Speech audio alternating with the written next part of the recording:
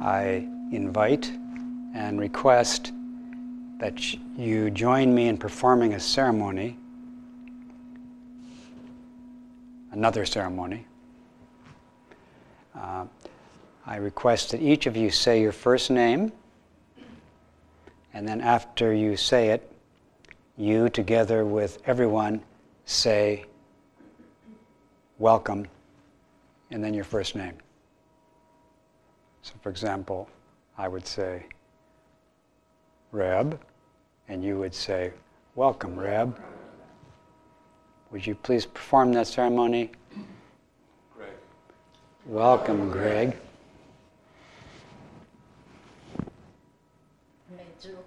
Meiju. BC. Welcome, BC. Cebu. Welcome, Cebu. Welcome, Adam. Stuart. Welcome, Stuart. Welcome, Yaya. Welcome, Sue. Terrence. Welcome, Terrence. David. Welcome, David. John. Welcome, John. John. Welcome, John. Catherine. Welcome, Catherine. Deborah.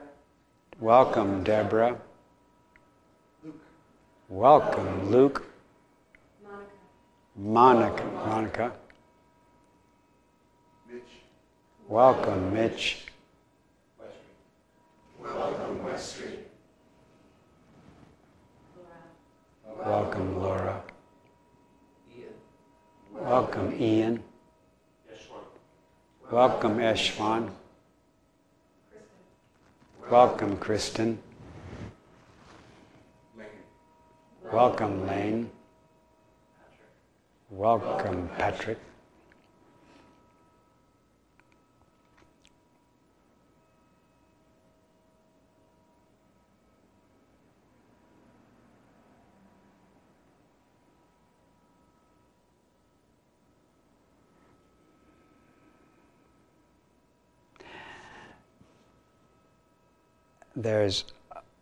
Looks like some people here this morning who were not here yesterday morning, is that right?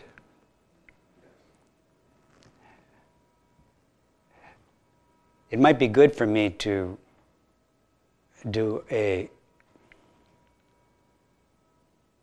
recapitulation of some things that were brought up yesterday to help the new people join the ongoing teaching, and also to remind the people yesterday in case they forgot. So a basic suggestion here is that I'm offering teachings which are primarily for the sake of what are called bodhisattvas. These are teachings for beings who wish to realize Buddhahood in order to benefit all beings. Or another way to put it is beings who wish to realize helping beings for the sake of helping beings. Because Buddha, as I proposed yesterday, is basically the way that beings are helped. So when we honor Buddha, we're honoring helping all beings in the most full and complete way. So those who wish to realize the actuality of benefiting living beings for the sake of benefiting living beings are bodhisattvas. Those who wish that, those who have this amazing, immense aspiration. I said our bodhisattvas, I take it back. Bodhisattvas have that aspiration. And it's a characteristic of bodhisattvas to have such an aspiration. And by taking care of that aspiration, the caring of the aspiration realizes the bodhisattva. So bodhisattvas have the aspiration and care for it. And the way of caring for it is the bodhisattva training methods, the bodhisattva yogic practices, the bodhisattva virtues, the bodhisattva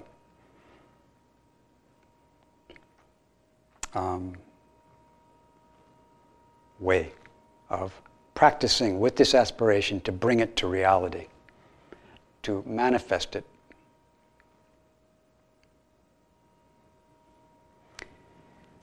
And then another nice idea is that these practices, these bodhisattva training methods, are the cause of entering reality, and they are also the result of entering reality.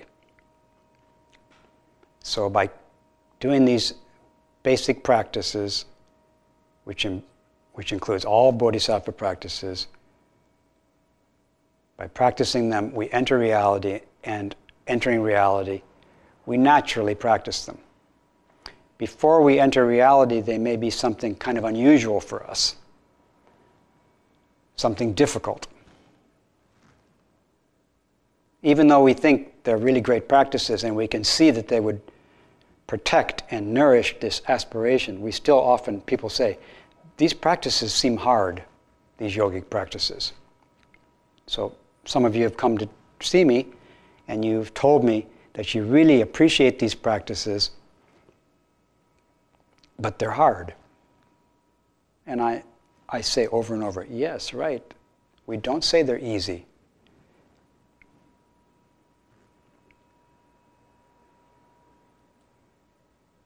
But they're the cause of entry into reality. Once we enter reality, they're not so hard anymore, because they just naturally flow from truth. So again, I said yesterday that there's a process of wishing to benefit all beings, wishing to join the program, wishing to join the great activity of Buddhas to help beings, and then joining that practice, and through that practice, entering reality, waking up authentically, and then continuing the practice, and then waking up authentically, and continuing the practice, and waking up authentically, and round to make a Buddha. Sometimes Zen monasteries are called Zen gardens or Zen forests, but they're also sometimes called houses for making Buddhas. They're Buddha-making houses. And everybody in the house is in the Buddha-making family.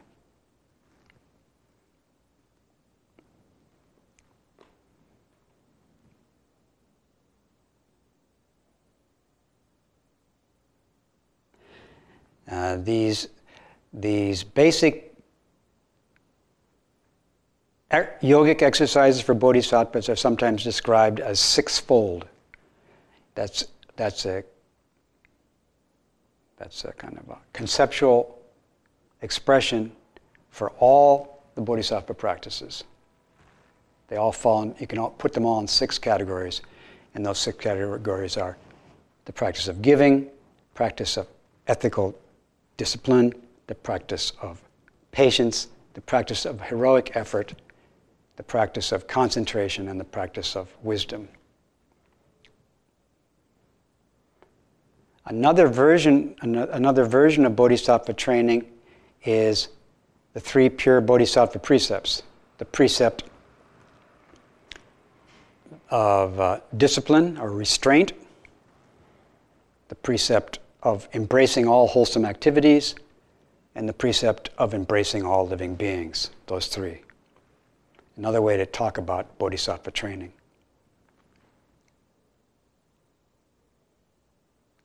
Those 3 could be placed in the position of the second of the bodhisattva trainings, namely ethical discipline.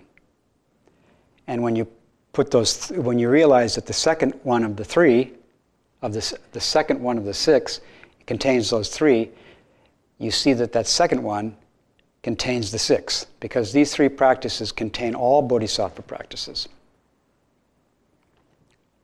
because the second pure precept is the 6 perfections. Is that clear? The first one is the pure precept of restraint. And it means restraint or disciplining delusion. The second one is assembling all wholesome activities, which are the 6 perfections. And the third one is to benefit all beings. So the 6,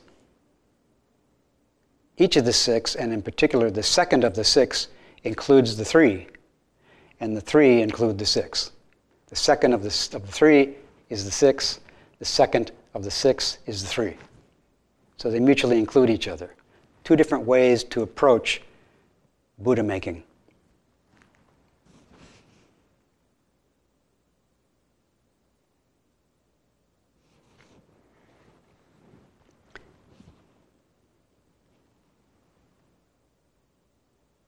I also talked yesterday about the relationship between what we call Zazen in the Zen house, in the Zen family. What we call Zazen, I propose to you, is these Bodhisattva yogic exercises. It's all of them. So it's a simple word. Zazen, sitting meditation, includes all of the Buddha-making practices.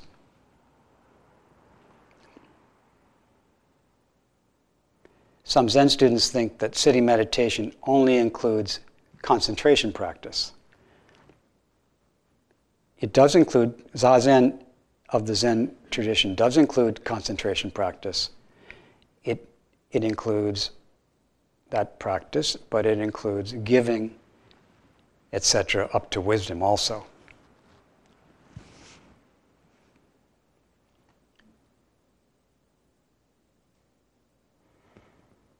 A basic principle, again, is that we are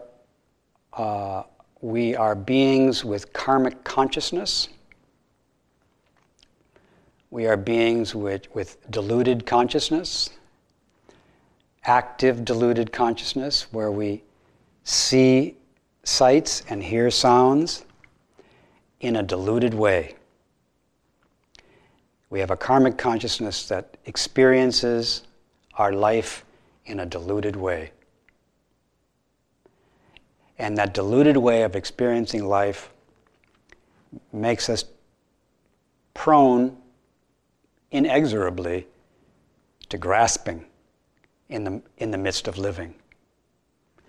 Because we have a deluded mind, and a mind that creates delusions or illusions. And the one way to talk about it is we have a mind which constructs things in such a way, we have a mind which constructs things in such a way that they seem to be external to the mind. So there's a teaching that the mind arises in such a way that it constructs its own objects, and it looks like its own objects are separate from itself, even though it's looking at its own constructions. So the minds of sentient beings are actually looking at the minds of sentient beings all the time. Sentient beings are looking at their own mind. Sentient minds are looking at sentient minds. But sentient minds appear deceptively. They appear as though they were outside themselves. So, mind babies appear to be separate from mind mommies, but they're not. The mind is both mama and baby. But the babies say, "Mommy, I'm separate from you." It's a delusion, and therefore the mommy can't help but try to grasp the baby. And that grasping causes suffering. We enact this mental nature in daily life, of grasping people we know because they look like they're graspable.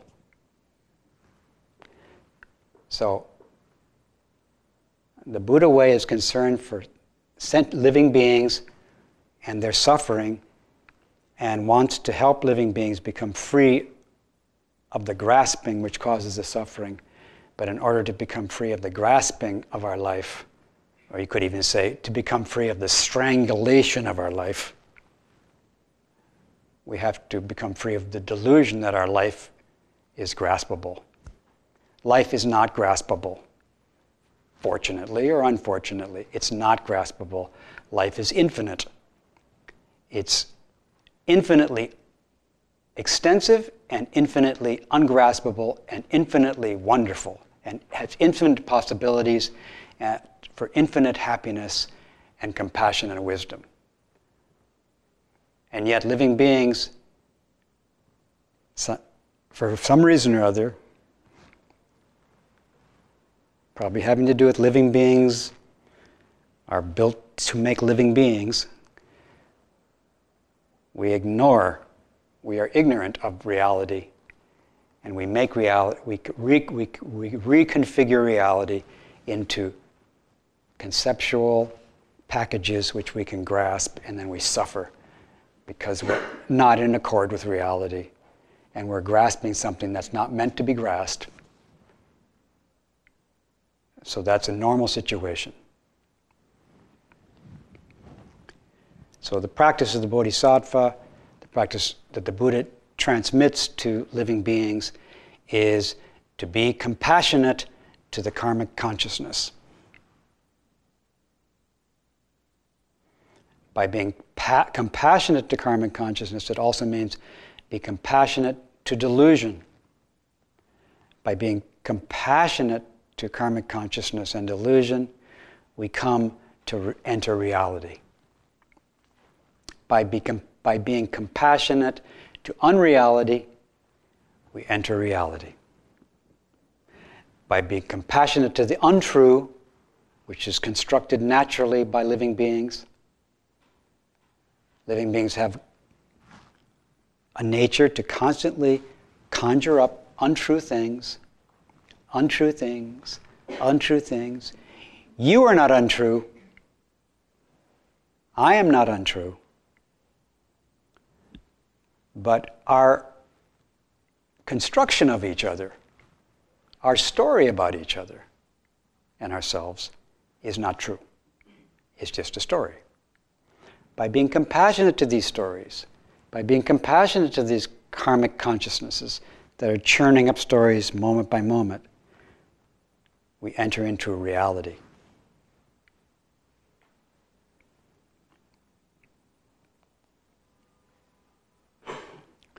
Someone came and told me yesterday, I think, that he regretted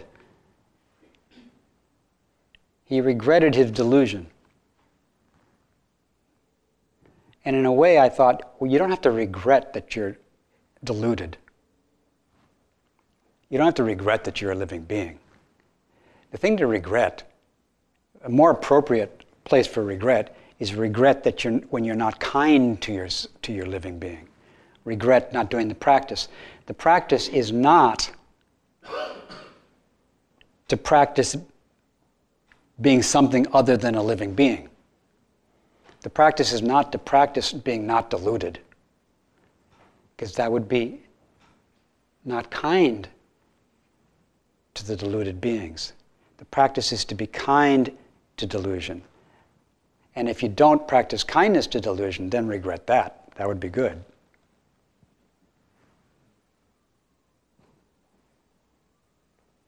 But the delusion isn't exactly regrettable.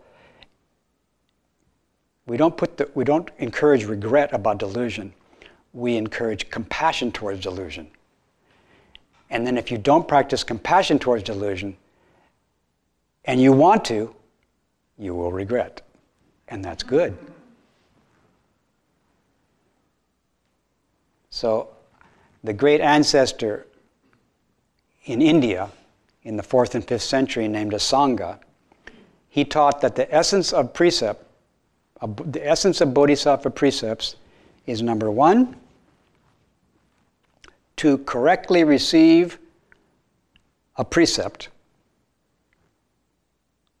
a teaching, a practice from another. That's number one. So you don't give yourself the precepts, you receive the precepts from another. Ultimately, we receive the precepts from the Buddha. And then somebody received the precept from the Buddha, and then they give them to their students, and their student receives it, and then their student receives it. So we receive the teachings from another who received the teaching from another, who received the teaching from another. And we receive it correctly means when we receive it, we make an effort, hopefully a thorough effort, to be clear about what the precept is. And then once we receive it and are clear about it, or once we're clear about it and receive it, or once we're clear about it and we say, I want to receive it, then we aspire to practice it. So receiving it from another correctly, aspiring to do the practice, those are the first two aspects. Receiving and aspiring, the first two practices of, or first two aspects of the essence of Bodhisattva precept practice. The third aspect of the essence of Bodhisattva ethics is failure at Bodhisattva precept practice. If we already were trained bodhisattvas, we wouldn't have to train as bodhisattvas. If our mind was already trained in such a way as to realize the aspiration, then we would have a Buddha. But we don't yet have a Buddha. In other words, our minds have not become into complete accord with this aspiration. Our minds have not yet become completely, moment by moment, totally in accord with living for the welfare of all beings. Of not just living for that, but actually living as that. We have not yet have a mind which is exactly the welfare of beings. So we have to train it. So that means when we receive these precepts, we will fail at them sometimes. Somebody said, fail at all of them all of the time. And that is possible, I guess, for a moment, that you could fail at all of them at that time. But there is a suggestion from another, and it's the same other that gave these precepts, and the suggestion is, you will actually someday stop failing. In other words, you will become Buddha. The Lotus Sutra says, you will become Buddha. You will eventually receive these precepts, aspire to practice them, and receive them. And after a long period of failing at them, you will stop failing. You will be flat out successful. But that third step of failing goes on for quite a while. So not only do we fail at being compassionate on some occasions, once we aspire to it, and once we aspire to it and we fail, we feel regret and we feel embarrassment. And we also feel something, you could also use the word shame, but it's not shame about ourselves. It's not shame about our being a sentient being. It's not shame that we're deluded. It's not regret and embarrassment and shame that we're deluded. It's regret that we don't do the practice we want to do. I feel ashamed that I wasn't kind. I'm not ashamed about myself. Actually, I think I'm great.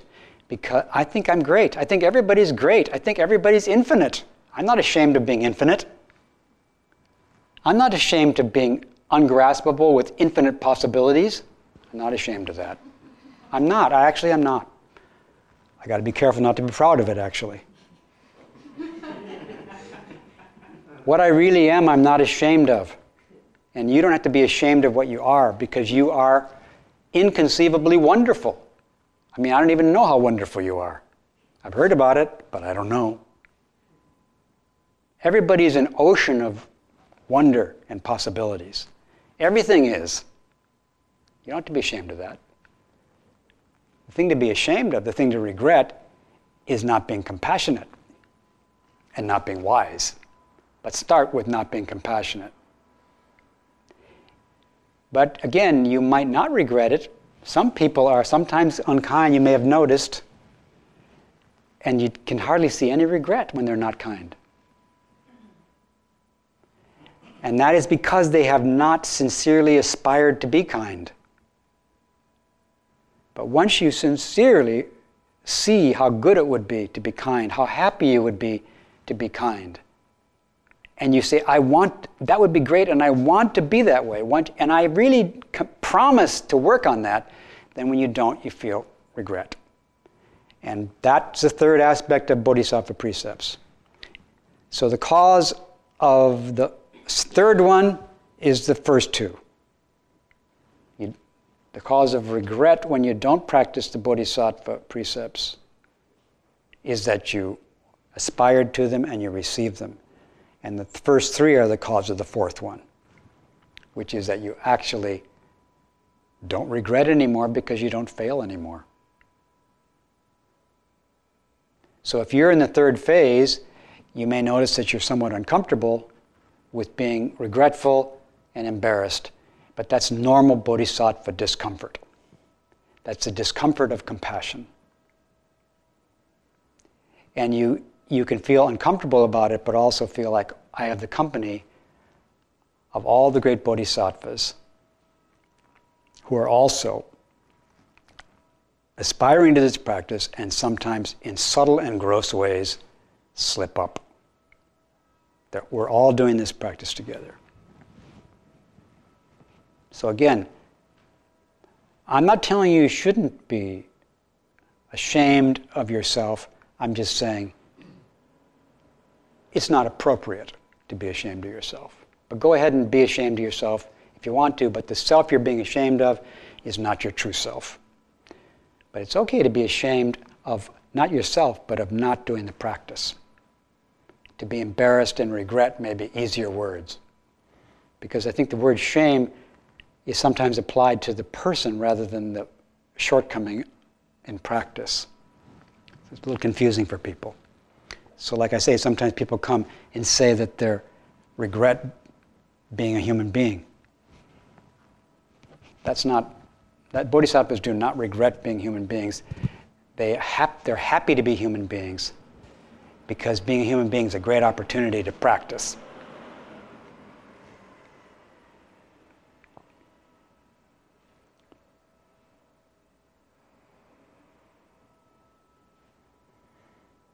Once again, careful, compassionate care of karmic consciousness is the cause of entry into reality.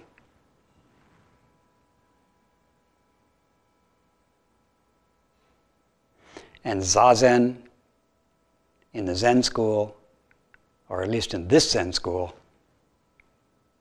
in this Zen house, Zazen is compassionate care of karmic consciousness, which is the cause of entering reality. And then the compassionate care goes on after entry into reality. Now, here's a kind of subtle and a little bit difficult to understand point. The Japanese ancestor named Eihei Dogen Daiyosho, who was also the person he wrote this vow, Eihei Koso Hotsugamon, is by Dogen. This is his own vow that he wrote. That ancient master said in the what's called Fukan Zazengi, which is the general admonitions, the general instructions for the ceremony of sitting meditation. In that text he says, the Zazen I speak of, the Zazen I teach, is not learning meditation. In other words, it's not just concentration.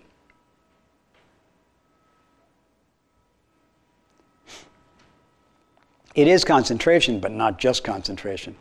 It's concentration, wisdom, patience, enthusiasm, ethical alertness, and generosity. That's the Zazen I teach. It includes concentration. And the concentration it includes is a concentration that includes generosity, ethics, patience and enthusiasm, and wisdom. The Zazen I speak of is totally culminated enlightenment. So in that sense, the way I understand him at that point is he's saying he's talking about the Zazen which you practice, which is practiced after entry into reality. He knows that in order to do the Zazen practice after entering into reality, that in order to do that practice, you have to do something like that practice before entering reality. But at that point in the text, he's saying, I'm talking now about a Zazen which you can practice after entering into reality. But in other cases, he teaches the Zazen that you do before you enter reality. So for example, the Zazen you practice before entering reality is the Zazen which you do. I do Zazen. The Zazen you practice before entering reality is a Zazen which seems to be other than you. Or it's a Zazen which seems to be living with somebody who's other than Zazen. So most people think that they're Zazen in themselves. Most Zen students. Most religious practitioners think there's religious practice and me.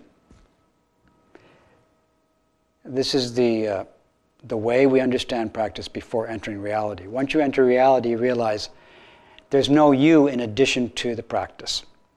And there's no practice in addition to you.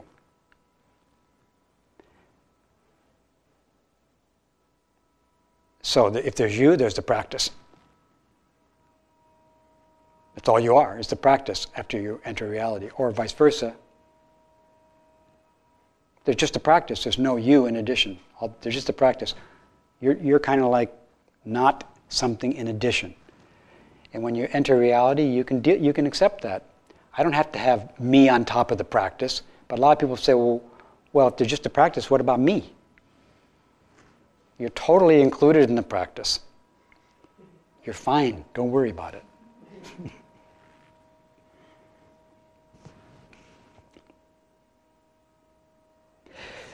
Again, I think in the Fukan Zazengi, he kind of shifts back and forth between the practice which is the cause of entry into reality and the practice which is the effect.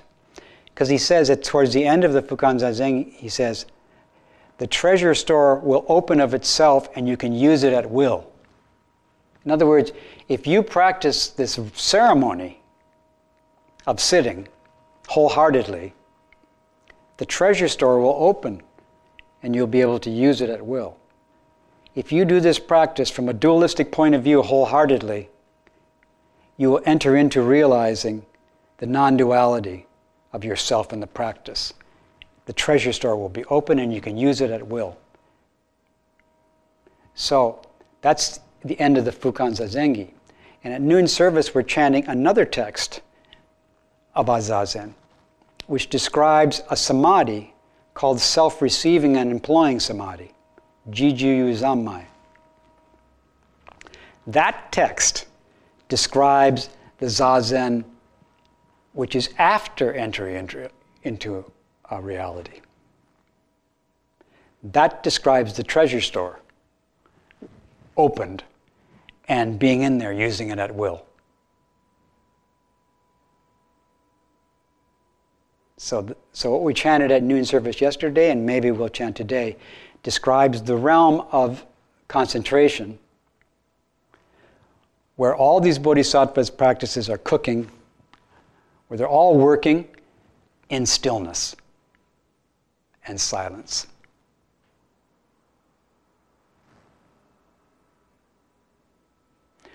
You're talking about the realm where everything is performing Buddha's work.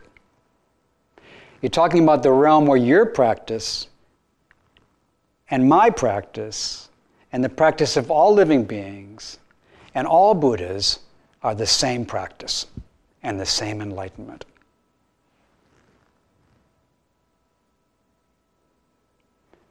Does this say equally sameness of practice and sameness of realization. Is that what it says? Remember? Oh, you're not so familiar with this, so you haven't memorized it yet. Sorry.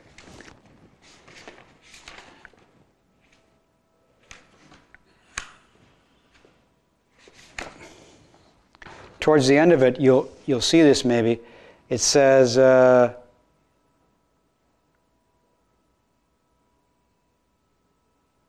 it says each moment of Zazen, each moment of Zazen which is embracing all Bodhisattva practices, each moment of Zazen which is the Zazen that's practiced in the realm of reality. The Zazen he's talking about here is the Zazen which is totally culminated in enlightenment.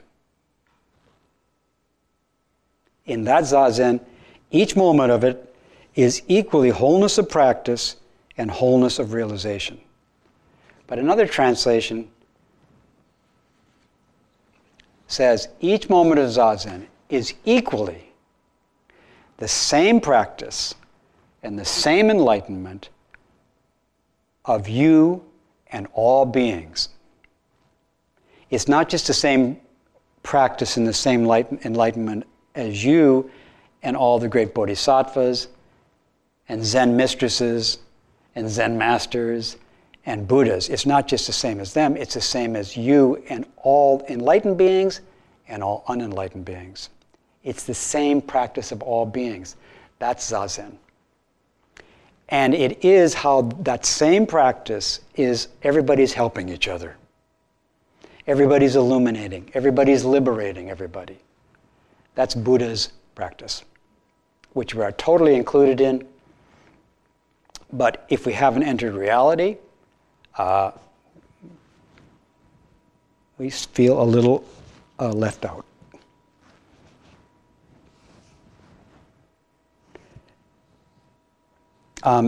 So what I'm offering is to connect and integrate the great teachings of Indian Mahayana Bodhisattva path together with the Zen school's sitting meditation practice, together with living in New York.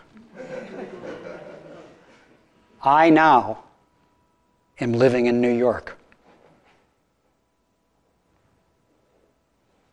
I'm not really living in California, except in the sense that California is part of New York.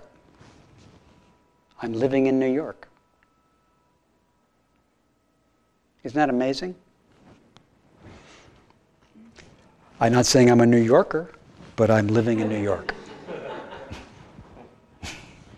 I'm practicing in New York. And I've never been here before. This person is dependent on lots of past persons. And many of those past persons had a name pretty much the same as the one I have. But I've never been here before. This is a new person. And he's older than any of those other people who have the same name as him.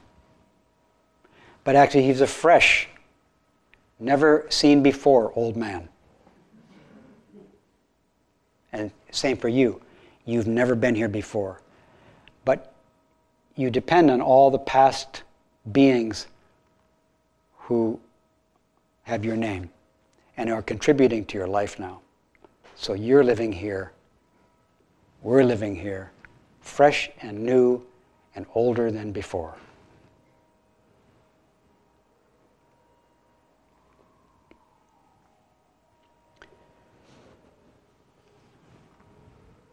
Another thing I mentioned yesterday is that the Mahayana teaching of mind, as taught by the ancestor of Sangha, is that the mind has two aspects. One aspect is called active karmic consciousness, which is what we're mostly aware of. And active karmic consciousness cannot by itself become liberated. And we have another aspect of our mind which is unconscious, and that is called the storehouse consciousness in Mahayana scriptures like the Samdhinirmochana and the Lankavatara, Those two sutras teach this unconscious mind, which is the holder. It's not even, I wouldn't even say it's a holder. It is the holding of all of the results of all past karma. But it's the holding of it without having a holder in addition to the holding. It's just that it's somehow all the past karma is available to keep active consciousness going. And we don't want to make this consciousness something in addition to a consciousness which actually is the results of all past active consciousnesses. And that consciousness, from the point of view of karmic consciousness, is unconscious.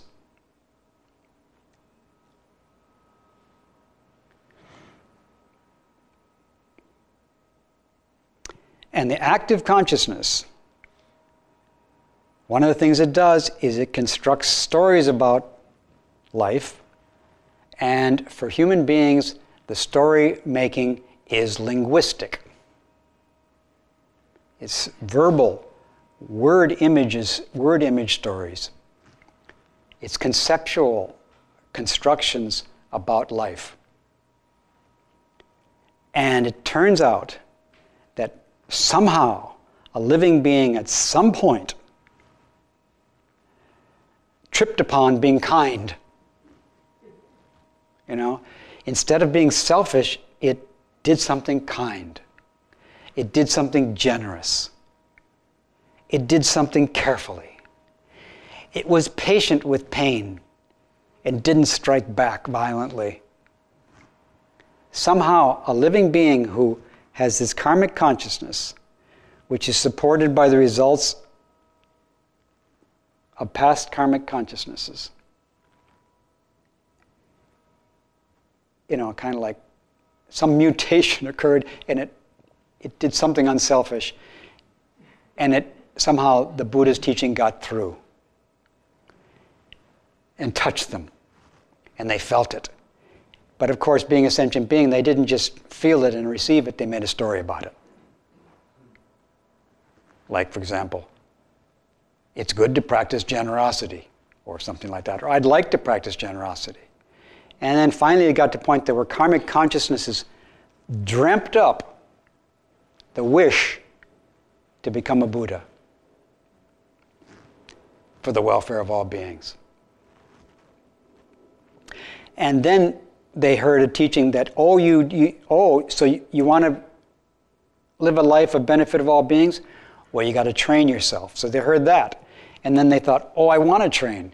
And then the training came to them, and they tried to train it. And that's where we are now. Is that we've heard about we've heard about this aspiration, and we've heard about these training methods. And as I said also yesterday, the training methods are not our conceptual construction of them. But in order to start practicing them, we have to render them into the realm where we live, which is the realm of storytelling. So we have stories about 6 perfections of bodhisattvas. We have stories about 3 pure precepts of bodhisattvas.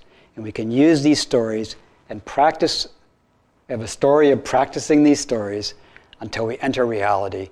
And then we're doing the practices without any story about them. We're actually doing the practices. There's no way, at that point in reality, there's no way to be, for us to be separate from the practices anymore, which is fine.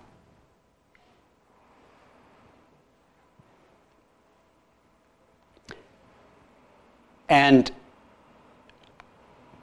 the results of past karma are necessary in order to have present active karmic consciousness.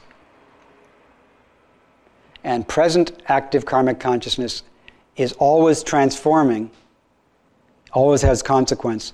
So the result of past karma is always evolving. So our unconscious is always evolving. Every moment it changes. It changes this moment, it's changing this moment, it's changing this moment. Me saying this is changing it. I'm talking about the teaching of how the mind evolves, how the mind is co-created in response to the world, in response to its own history.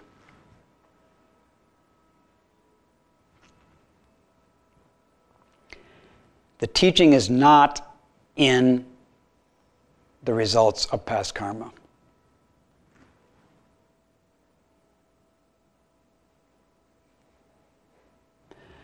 But the teaching changes the active consciousness.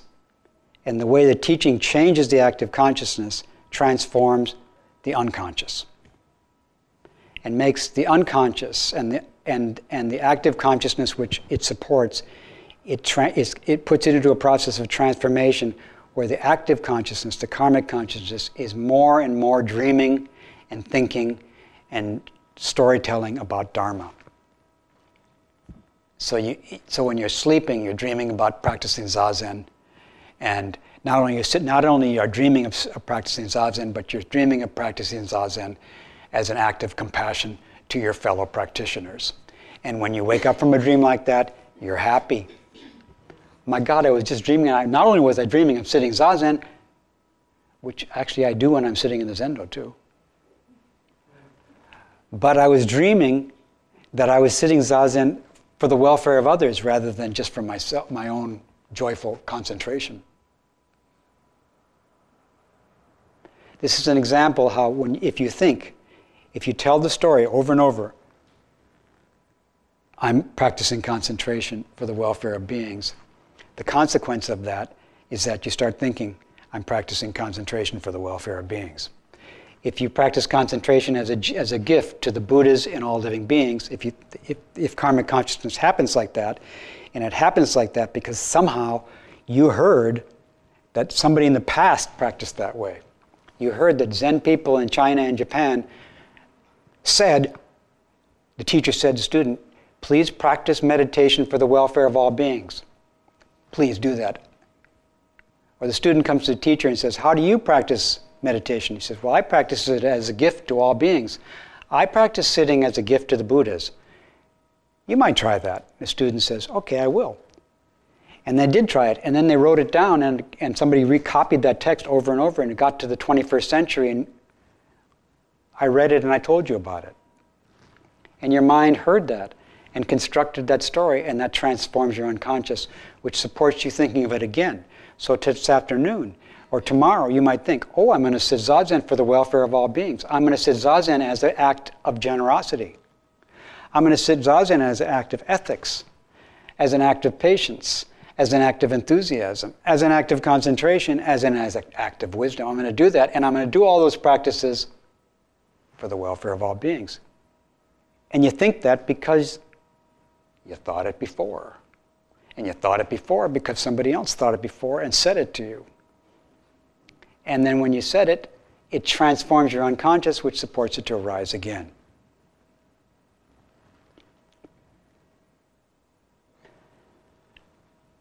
This ancient teacher in the Sangha read the Samdhinirmochana Sutra, and I don't think he read the Lankavatara Sutra. I shouldn't say I don't think he read it, but he liked the Samdhinirmochana best.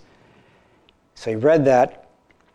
He heard about this storehouse consciousness. He heard about this unconscious that has to be transformed in order to make a Buddha. He read the sutra which says the complete transformation of the consciousness, of a consciousness which is the result of past karma, the complete transformation of this unconscious consciousness is the true body of Buddha.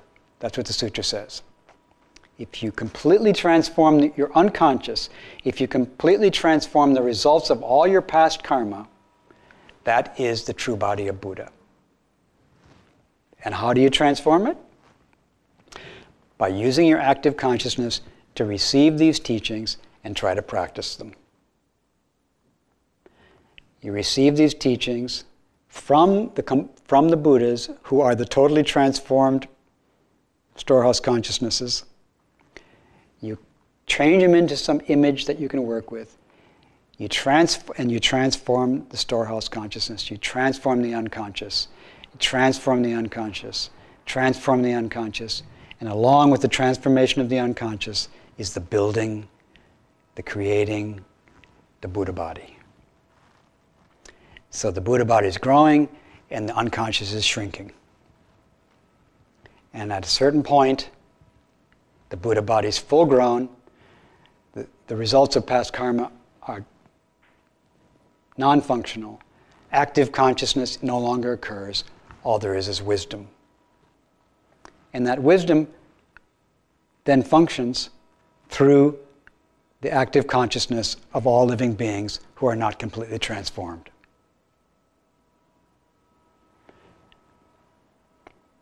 Separate self is gone, separate consciousness is gone, all there is wisdom consciousness, but it stays related to all the beings who are still in the sentient being, karmic consciousness, unconscious process.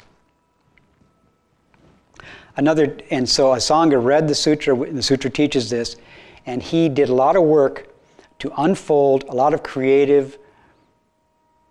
artwork. He did a lot of artwork with this sutra. And he reasoned and he emoted and he sensed and he intuited lots of implications of this teaching about the storehouse consciousness and the active consciousnesses. So the sutra together with him is a great combination. And one thing I want to say is that in the sutra it says that this storehouse consciousness is closely associated, apprehends the sense capacities of a living being. That these two, that the unconscious and the sense organs are living in close intimacy.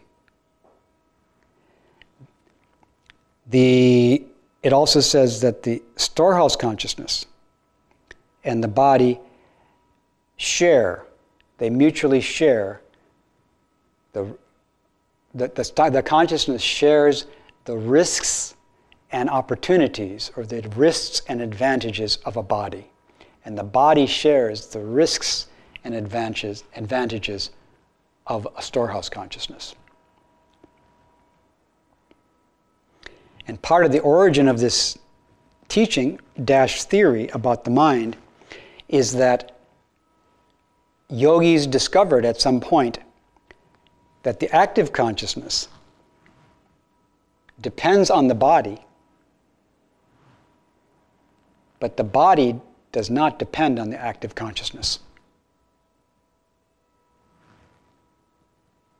Because yogis could go into states where the active consciousness was virtually not functioning, but the body didn't die.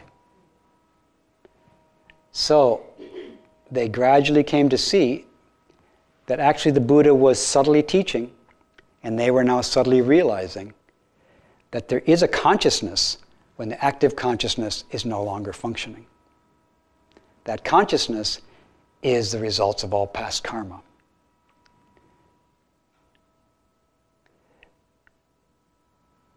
The body needs this unconscious. Without this unconscious, the body will die. The unconscious needs the body. Without a body, there's no unconscious. And the conscious, active mind needs the body and the unconscious. The active conscious mind needs a body and it needs a living body. And a living body needs a living consciousness, which is the unconscious. But the unconscious doesn't need the conscious, and the mind, the body does not need the active consciousness. The mind needs the unconscious.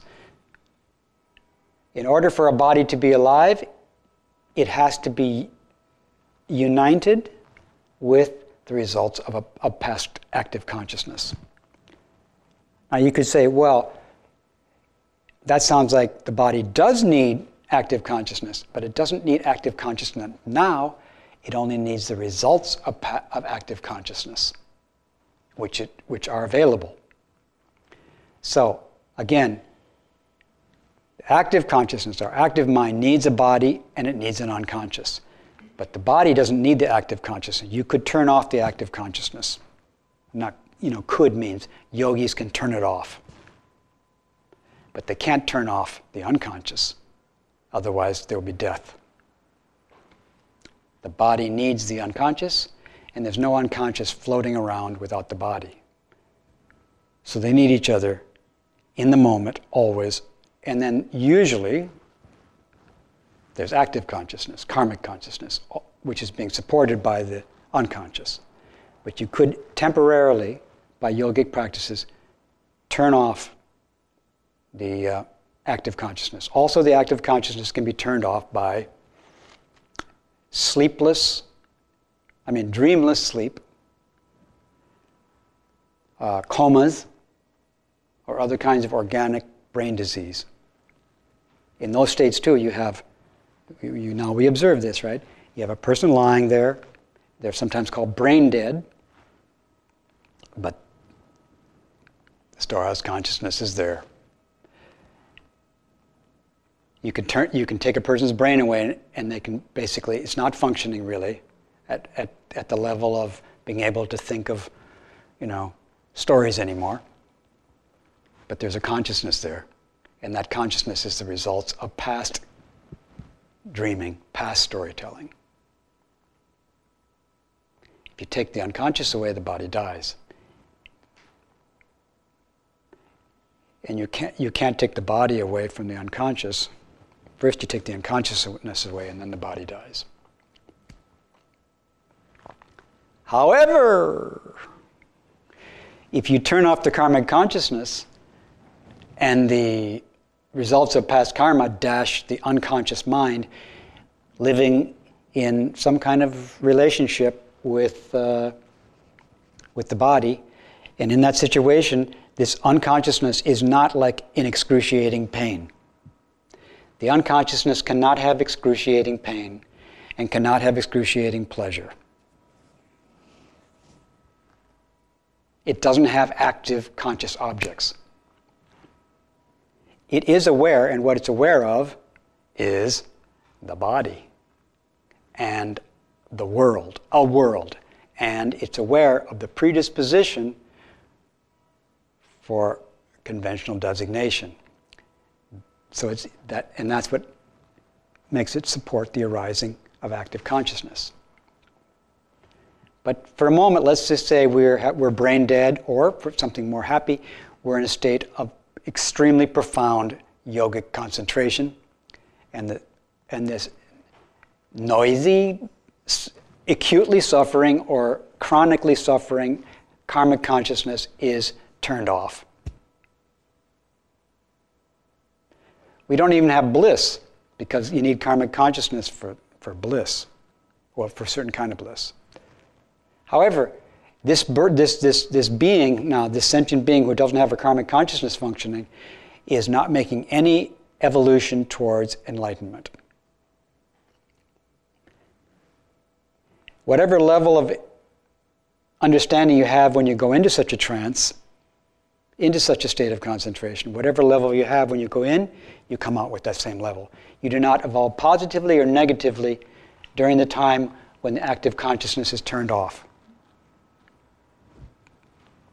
Because active consciousness is what causes evolution of the unconscious. So there's no negative or positive evolution during that time. There's no receiving of Dharma, because the storehouse consciousness cannot directly receive Dharma.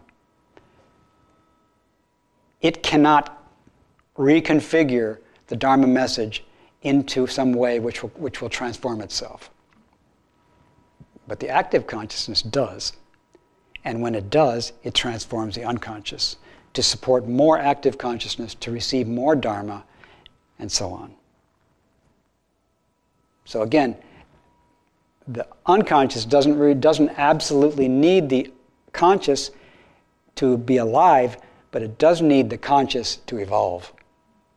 Its being is the results of past karma, and its future evolution will be due to our active karmic states. So it would be appropriate, it seems to me, that if our active karmic consciousness was mostly thinking about the teaching, and in particular thinking about the Bodhisattva teaching, which is live a life for the welfare of all beings, that's a good deal. Learn how to focus eventually, uninterruptedly, on the welfare of others. Listen to that teaching, think of that teaching, karmically, actively engage that teaching as much as possible. And that will change the unconscious, transform the unconscious into a Buddha. It's kind of like you have a piece of wood and you put it in the flames of Dharma and you make this wonderful smoke, which is the Buddha. The smoke isn't the wood, but the smoke or the fragrance, maybe better. Or even not even the fragrance, maybe the light. You burn the wood, and the light that comes off the wood grows and grows until there's no more wood, there's just this light. And the way the fire that burns the wood is the active consciousness that receives the light from previously transformed karmic consciousness. Did you follow that? So that's, a New York City 21st century story. As I've been saying, in Houston I said, in the naked city, there are 8 million stories. There are 8 million stories in the naked city. How many of you know about that TV program? The older people. Are you guys over 60? So there was a show back in the 50s or sometime like that, around the time of on the waterfront. And it was called, the name of the city was, the name of the show was The Naked City. And they started out the show by saying, in the naked city there are 8 million stories. This is one of them. And then I think at the end they said, in the naked city there are 8 million stories. This has been one of them. And so now we're in the naked city. This is the naked city. There's 8 million stories here. And I'm telling one of them. And now I'm telling one of them. And now I'm telling one of them. Right? But the brilliant thing about that Dharma teaching at the beginning and end of that show is that New York is actually naked of all those 8 million stories. None of those 8 million stories are really New York. New York is actually beyond the 8 million stories right now that are in this city. But still, even though New York's beyond it, there's 8 million sentient beings here who are making stories of New York. Now, this show didn't say there are 8 million stories in the naked city. And if you practice compassion towards one of these stories, in each moment, you will realize the nakedness of New York. You will realize how New York is naked of anybody's story. In other words, you will enter into the inconceivably wonderful reality of New York. If you practice kindness and compassion, if you practice bodhisattva training methods towards the stories in New York, you will realize reality while living in New York. It didn't say that exactly in this show, but now I'm saying it. And I'm saying it, my story is I'm saying it in New York. And Zazen is one of the stories in New York. And Zazen is to be kind to all New York stories. To be kind to all your own New York stories, and to be kind to everybody else's stories of New York. Then everybody will enter into the reality of New York. And then the practices which help us enter into the reality of New York, the nakedness of the New York unadorned by stories, then in that way we'll be able to continue these bodhisattva practices unhindered by our stories of New York.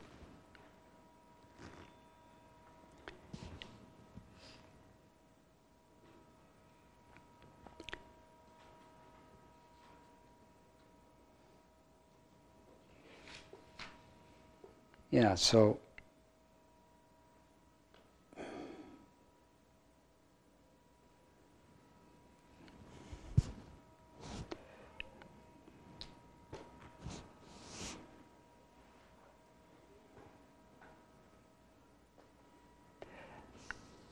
there's a little bit of time left, maybe.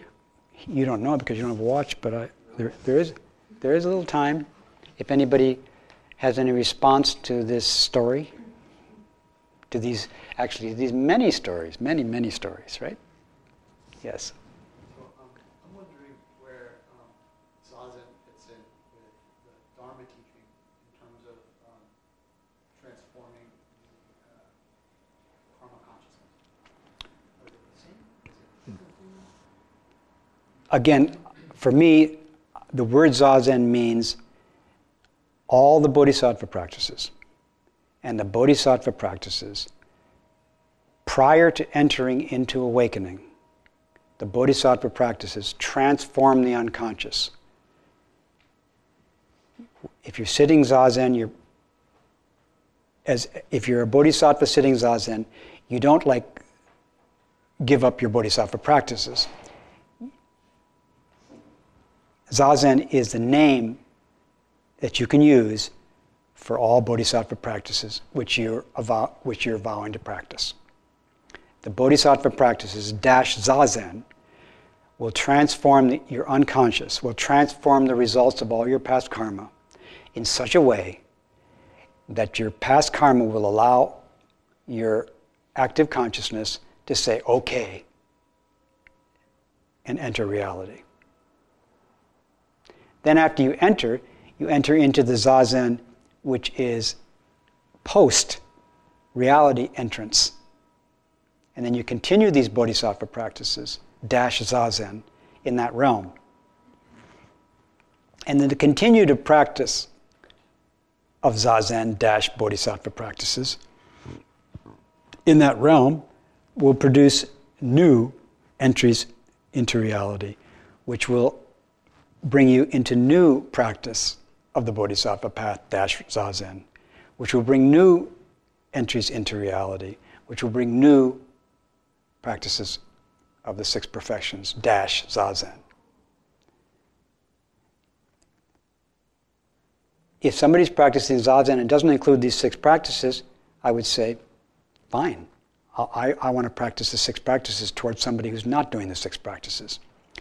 But still, if they want to know what the Zazen of the Buddhas and ancestors is, it has these six practices. It has these three precepts. If they are not ready for these practices, fine. We'll be kind to them and kind to them and kind to them until they're ready to practice this Zazen with whatever's happening with their karmic consciousness. And being kind to your karmic consciousness is being kind to your unconscious, but you can't see your unconscious. The way you transform your unconscious, the way you transform your history as a karmic being, is by being kind to your active state of consciousness, which means be kind to the person you think you're talking to, be kind to the person you think you are. That, for me, that is the Zazen of the Buddhas, which is all the bodhisattva practices are included, because Zazen is enlightenment, and enlightenment includes all these practices. If you have all these practices, you have enlightenment. So there is Zazen practice, which leads to entering reality and departing. And the unconscious is transformed before entering reality and after. It's just that the way it's transformed before is getting you ready to enter, and the way it's transformed after is different, because you're not building any more delusion afterwards. You're doing the practices without thinking, I'm doing them. You're doing the practices without thinking that delusion and enlightenment are separate, and so on. You're doing the practice without trying to get anything. Whereas most people, when they start practicing Bodhisattva precepts, they're still trying to get something out of the practice. And if we practice compassion towards trying to get something, we'll get over that. Okay? 1, 2, 3, 4. Yes? When you say these 6 practices are yogic practices, Yes. what do you mean specifically by that? What do I mean specifically? I mean expand your understanding of yoga to include, you've heard of the Yogacara, right? Yogacara just means the career of yoga. It just means practicing yoga.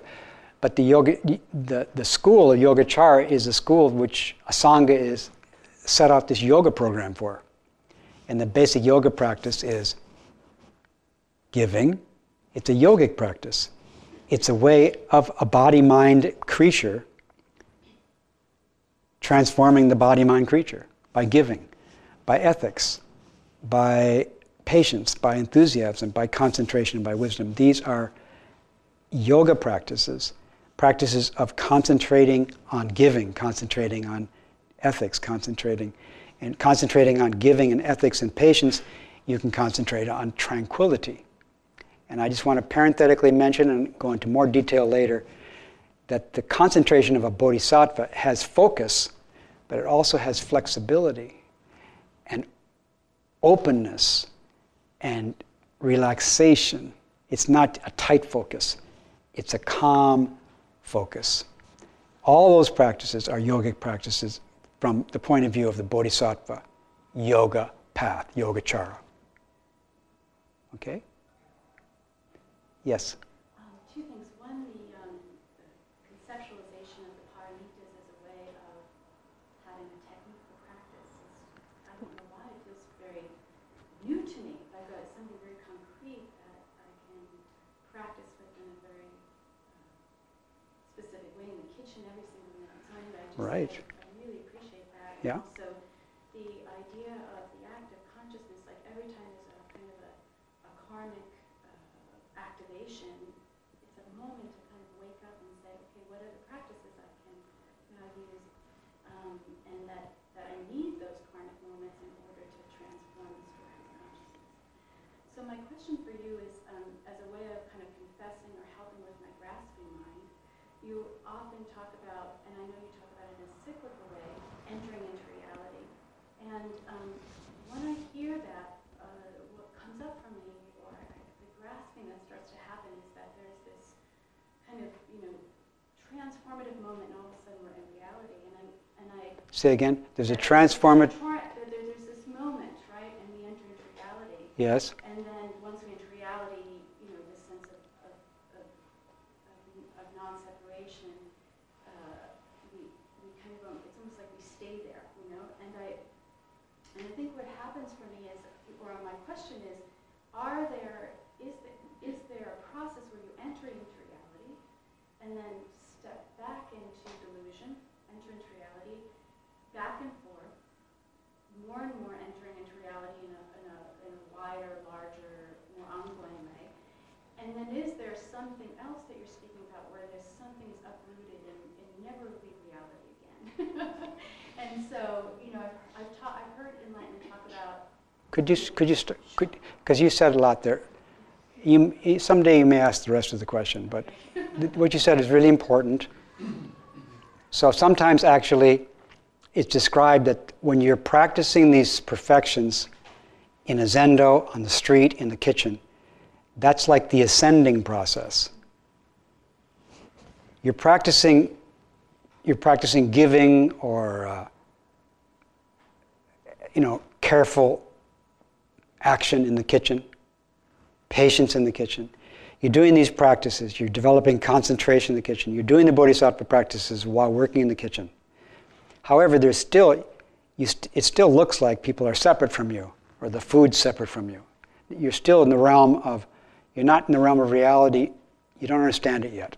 But you're still doing these practices. This is called the ascending process. You're ascending through karmic consciousness, getting ready to enter reality. When you enter reality, after that, it's called the descending. So now you're going to integrate the reality which you've ascended to with karmic consciousness. So you use karmic consciousness to understand and become free of it and enter or understand it to the point where it will let you enter reality. Then after entering reality, you bring the reality into karmic consciousness. You just bring the reality down into conceptual cognitions again. And there's another point which you said, which a lot of people run into, is when you enter reality, the new thing is unity. You heard about it before, but now you actually enter it.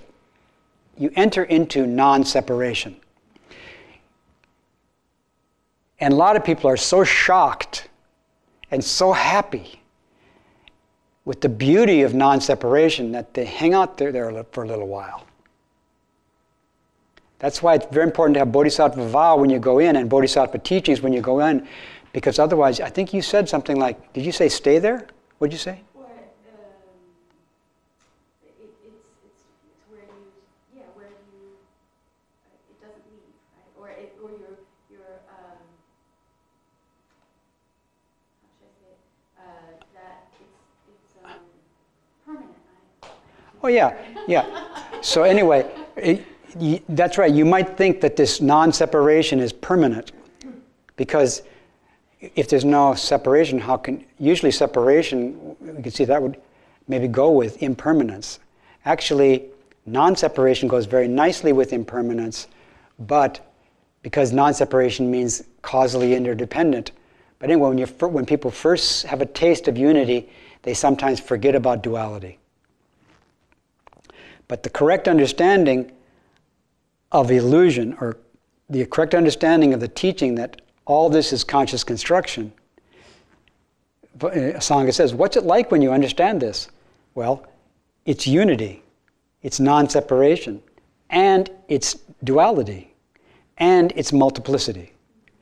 But a lot of people who are quite successful in their meditation get to a point where they taste the unity, which is great, but they also need the teaching that the correct understanding doesn't just have unity, it still has duality. The subject-object structure is not destroyed by the realization of oneness. And also multiplicity. So not only do you have duality, but you have a great multiplicity of objects of dualistic awareness. So the structure of the world is not destroyed, it is not even touched by the realization. So and you're going to test the integration, you're going to test the understanding of reality by seeing how unity can be brought together with the appearance of subject-object and the multiplicity of objects and subjects. And then how do you do that? By practicing the 6 perfections, by welcoming any appearance of duality, by welcoming the appearance of non-duality, by welcoming the appearance of non-separation. In other words, don't hold on to, don't be possessive of this great insight. Great insight, can I have it? Would you please give me the great insight? So that's what your Bodhisattva friends are going to do. If you have this great insight, you enter reality, you've got your reality now. Oh, how wonderful, finally. Relief from grasping, because I don't believe anymore there's something to grasp. And then your friends come and say, would you please give that to me? Okay, yeah, sure, here, take it. And also be careful of it. And then you go on to ethics. Be careful of it. This wonderful reality of non-duality, this wonderful non-separation, and all the wonderful relief that comes with it, be careful of it. Practice ethics with it. Don't be possessive of it. Don't look down on people who don't have it. And so on. And then also be patient. Be patient with what? Be patient with a reality that you have to, that's so dear that you can't even have it. And so on. and then concentrate on it. But also keep concentrating on what else? The main concentration is concentration on the welfare of others. So you keep concentrating on the welfare of others who you now realize are not separate. But you don't say, well, just non-separation, there's nobody there. You still keep thinking about all the people who aren't there. You're totally devoted to these people who, you have dreams about, and so on. And then there's another entry into reality. So another big jolt of non-duality, of oneness. But where's the duality? Oh, there it is. And where's the multiplicity? Oh, there it is. So round and round you go, deepening the realization, but also deepening the transformation of the consequences of past moments where we thought we were separate. So we're both deepening the realization of truth is the same as deepening the transformation. Ascending, descending. But actually, after you ascend into reality and you descend, you don't actually go back into unreality anymore. You just keep welcoming with the Bodhisattva all the appearances of non-reality, which are given to you as gifts to practice generosity and patience with. So it's kind of like you just spiral deeper and deeper into transformation. Okay? Yes. My question was similar to what was historical follow-up. You had mentioned yesterday that in other traditions of Buddhism, the tradition was to attain enlightenment and then stop. Particularly here, Dogen talking about he heard about people in China and Japan who thought once you enter reality, you don't have to practice sitting anymore. I guess the question is, just from your either historical or from direct experience, like what's your experience with those who have, practiced for a long time and taken it very seriously and then just went cold? Do they regress into their old karmic patterns? How is that played out in real experience? Your question is about somebody who practices for a considerable amount of time and then what? Stops practicing? What happens to them? What has been the Well, stories about this? they're probably a little more miserable than people who aren't practicing, which is good. Because they kind of know why they're more sort of miserable, because they're not doing what they know would be good. So I think, one of the advantages of practicing is that when you stop, you're not so comfortable with it. Before you start, you may not know what your problem is. Your problem is you're not practicing. So I guess one of the advantages of practicing is you're a little bit more aware of what it is that your shortcoming is. Anybody who's not practicing is miserable. But people who have learned about practice and aren't doing it, the virtue of their practice is that they kind of know what it is that they're not doing that would be helpful. But they still suffer greatly when they don't practice, just like anybody who doesn't practice. Anybody who's not devoted to the welfare of others is suffering. And if you've heard about how good it is and tried it and then given up, you feel a different kind of pain than you felt before you practiced. Is that okay? You have more question? That enough for now? Okay, Deborah? I work with a lot of patients people who've had strokes and brain injuries, so their active consciousness is highly changed, I guess. So I struggle in how to be helpful. I can be as present with them as possible, compassionate as possible, but I guess I would like a deeper understanding of what's happening in them in life with the teaching. Yeah. Well, actually, it is kind of sad that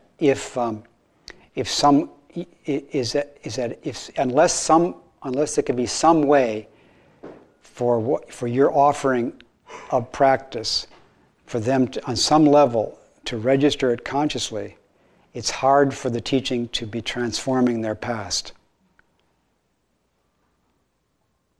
at that time. the main way that we transform our past karma is by current karma. And if a being is put in a position where they have trouble doing current karma, where they don't have the facilities to have a deluded mind, it's harder for them to receive teachings. However, in this tradition, it's like they're going to get another chance pretty soon. Their past karma, their unconscious, is going to separate from their body, and that past karma is going to connect to another body and give rise to an active consciousness, which will, depending on their past karma, will be more or less ready to receive more teachings. But when someone is in deep sleep, for example, dreamless sleep, it is hard to give them teachings. And we have to just be patient with that. Buddhas are sending Dharma all the time, but they're also patient that people are sort of, out of sync with the gift. They're either distracted, or they're in a coma, or they're in deep sleep, or they're in some sense. The Buddha cannot teach yogis. My understanding is the Buddha cannot teach these yogis when they're in the deep trance. They have to come out into normal situations where they can see the illusion of the Buddha, hear the sounds, and so on. It's through active karmic consciousness that we transform our unconscious. So when a person's in certain states of concentration, sleep, or illness, at that time we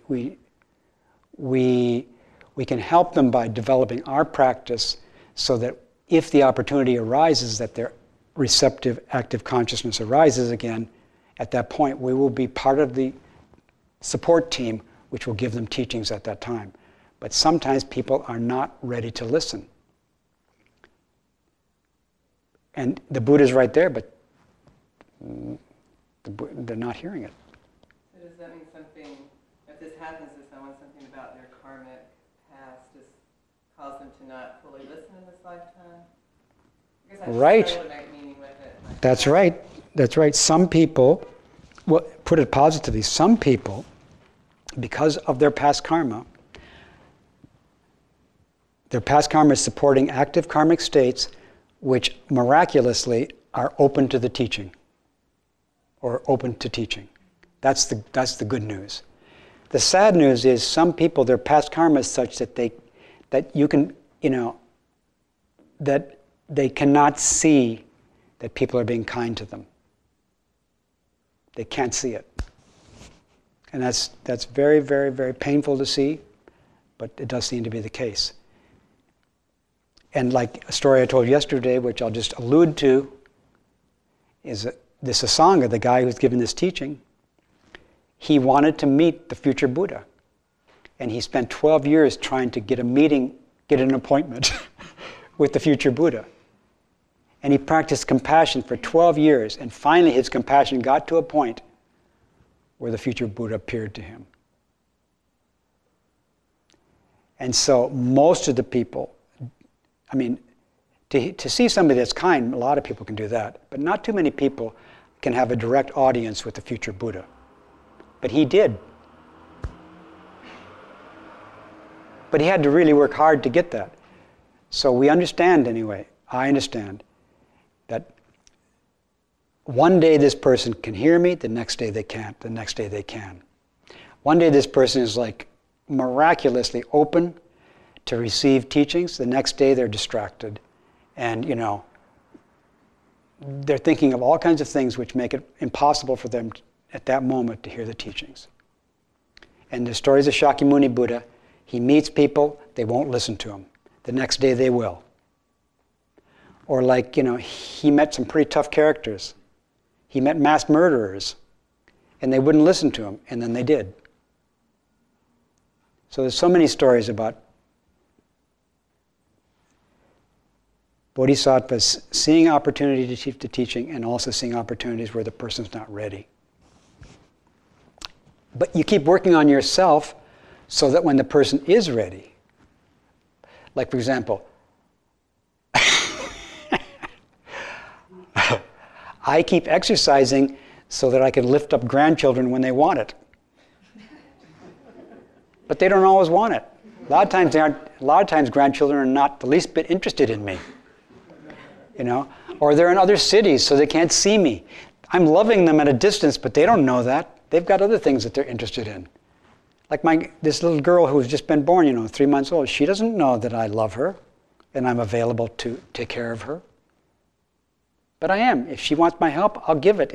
And I feel a lot of support to give support to her. People want me to do that, so I can do it. But she doesn't even know about me right now. I'm living in New York. She's living in LA, I don't think she has the slightest idea of me. And her big brother, he knows that I'm totally devoted to him. As he says, with Granddaddy, I can do no wrong. He knows I'm his servant, I'm his slave. But he's not interested. So I just keep working on myself, keep my muscles functioning, so in case he ever does need anything, I'm there. So sometimes you're with somebody and they don't seem to even know you're there, but you take care of yourself. So if by chance they open their eyes, you're going to be there and say, hi, I'm here. And they say, oh, thank you. So you got to take care of yourself. So when it's your turn, when the call comes, you're ready. But sometimes there's nobody around who needs you for a while. But don't stop practicing, because suddenly a whole bunch of people may come and say, please help. You say, I've been waiting for this, thanks. Here I am. Like that. So you're not wasting your time to do these practices, even though some people seem to think that something else is more interesting than receiving these practices. You don't have to, some people sometimes do not want your compassion. They want somebody else's whatever, But then sometimes they realize, oh, that's stupid. They say, where's that lady that was offering me that boring compassion yesterday? Okay, so keep working on yourself so you're ready when people need you. Don't start working on yourself when they need you. Don't start then. Be sort of doing it right along, so whenever they need it, you're available. And remember, that's what you're doing, is you're making yourself into a yogi whose yogic practice is concentrating on the welfare of all beings. But sometimes they don't want you. I used to watch Suzuki Roshi walk around, and I knew that he loved certain students. I knew he did because he told me. And they didn't even know it, and I said, how can they pass up on his, Like one of my friends, Suzuki Roshi just loved him, and he left Zen Center. How could you leave?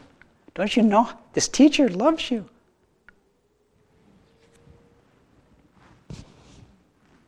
Yes? So the Dharma is dependent on karma. Right. And so the Dharma is dependent on delusions. The Dharma depends on delusions. The Dharma is just for delusion.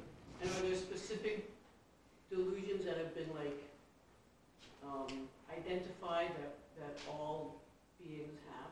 Yeah. The specific delusion that all beings have is that all beings imagine that things exist independently. All living beings do that. Even down to the level of cells, that's going on, it seems. Just one delusion. So it's just one delusion? That's the fundamental one. It's the one way to put it is we imagine separation. Like cells, they imagine they're separate from other cells, unless the other cells have the same identity that they do, and they have ways of identity checking, right? And then identity theft causes cancer,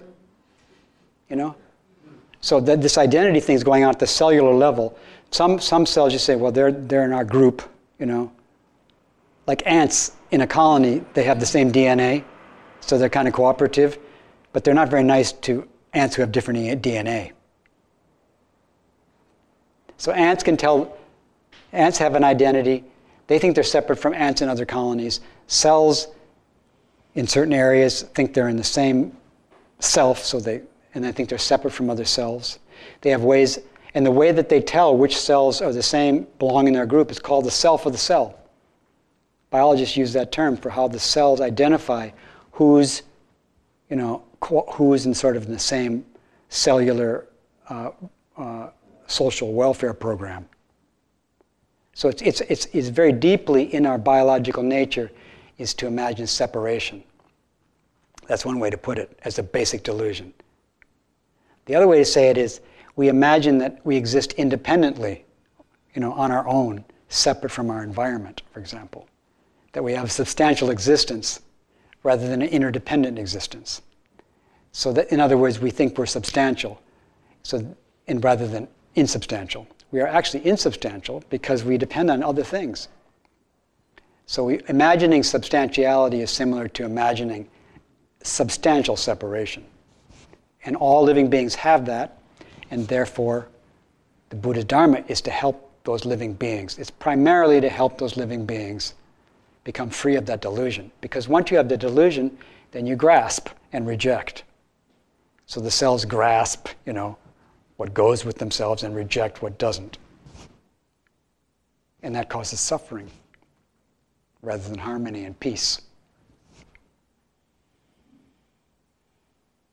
So is all karma basically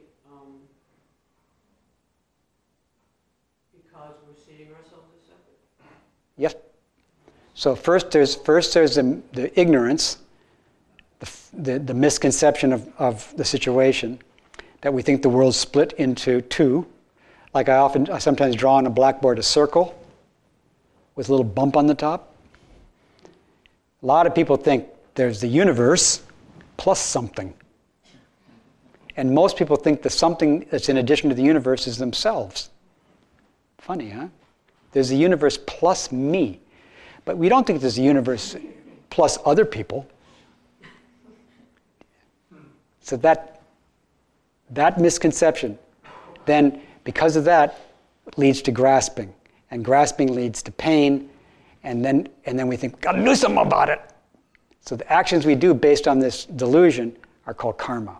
Karma is not the same as the affliction of ignorance. It's the actions we take. It's the intentions. It's the mind constructions that we take in response to the mind construction of ignorance. So ignorance is constructed, and karma is a constructed activity in relationship to pain and suffering and grasping, which then leads, the consequence is it leads to another construction of delusion, which leads to more karma, which leads to an unconscious which supports more karmic consciousness. But again, the good news is that somehow some Dharma message is coming in which is making these karmic consciousnesses aware of their delusions. And once they start receiving this and receiving practices to do with the situation,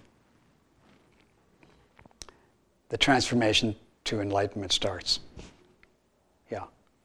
So I think we said, in our own suffering is the suffering of others, the suffering of all beings. Like when we know our own suffering, we know the suffering of all beings, and seeing that there's no separation there, and you stop acting out on it, which is creating more karma, and you start more living the Dharma of connectedness, which is the storehouse consciousness. Transforming that. That transforms the storehouse consciousness, which supports more thoughts of practicing, for example, these bodhisattva trainings. And when we think of that, just thinking that we'd like to transforms our unconscious, which supports us to think that we'd like to again. And then sometimes not just think we'd like to, but actually, I'm going to try it now. And that transforms the support of our active consciousness. So over time, we notice we're practicing more and more and more. And a lot of people say to me, they come to the Zen Center and they say, some of these people have been practicing here a really long time and they're still like that. And I said, you should have seen them before. I'm not the least bit discouraged myself, because I've seen people for many years, and I know that they're not completely enlightened yet, but I also know they've made great progress. You can make great progress and still have quite a ways to go. Yes. Tell me your name again. Yashwan. Yashman. I guess I'm still trying to work on the generosity or the kindness part. And what I Good. what I Never stop. what I struggle with, and I'm wondering if there are any good stories, like the story of the dog, and the things that can help me, is being kind towards the unkind. Being kind towards what? The unkind.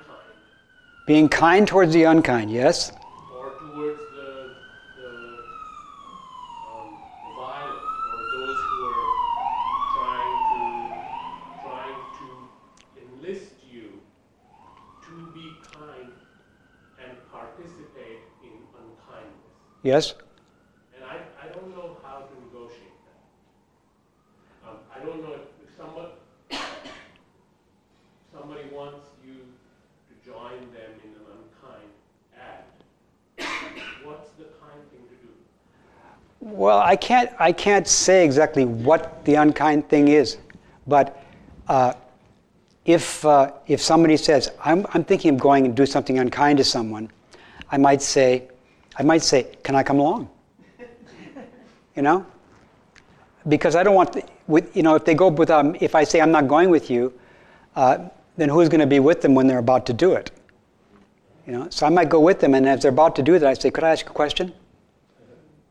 You know? And they say, what do you mean? I just wanted to ask a question before you do this unkind thing.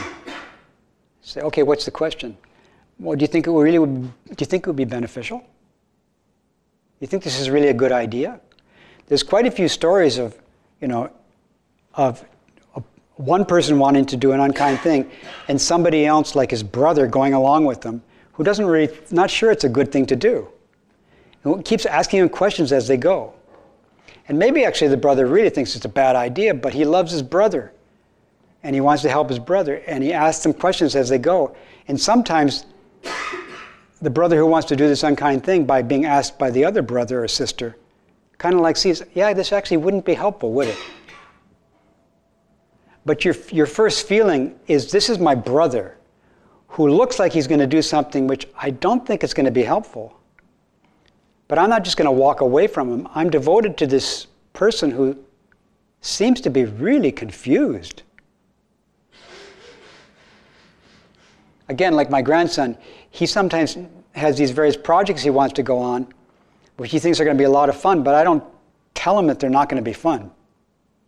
Matter of fact, I don't tell him that by the time he starts doing them, he will already have forgotten how fun they're going to be and be ready to move on to something else. I don't tell him that. I just go with him. So you might generously go with someone who's doing something which looks like not a very good idea, so you can keep questioning them as they go. And maybe protect them from doing this. You want to protect your friend, and everybody's your friend. Bodhisattva, everybody's their friend. So if you see them about to do something cruel, like the Buddha saw somebody about to kill someone, and he moved over towards the person to get between the person and who the person was going to kill. And then he talked to this guy and tried to make friends with this guy, and the guy would not listen to him, would not listen to him, would not listen to him. But he kept trying to make friends with him so that this guy wouldn't do this violent thing. And then finally the guy just tried to kill the Buddha. And then the Buddha just kind of walked away. And the guy ran after him and couldn't catch him. And the guy said, how come I can't catch you? I'm running and you're walking. Buddha said, you can't catch me because I stopped. And the guy snapped out of his insanity. So this is what I aspire to, is to be able to meet violent people and be a great martial artist, like the Buddha. Not to beat them up, but to show them how cool nonviolence is, how beautiful it is. Thank you for listening to this podcast offered by the Brooklyn Zen Center. Our programs are given free of charge and made possible by the donations we receive. For more information on supporting Brooklyn Zen Center, please visit the giving section of brooklynzen.org.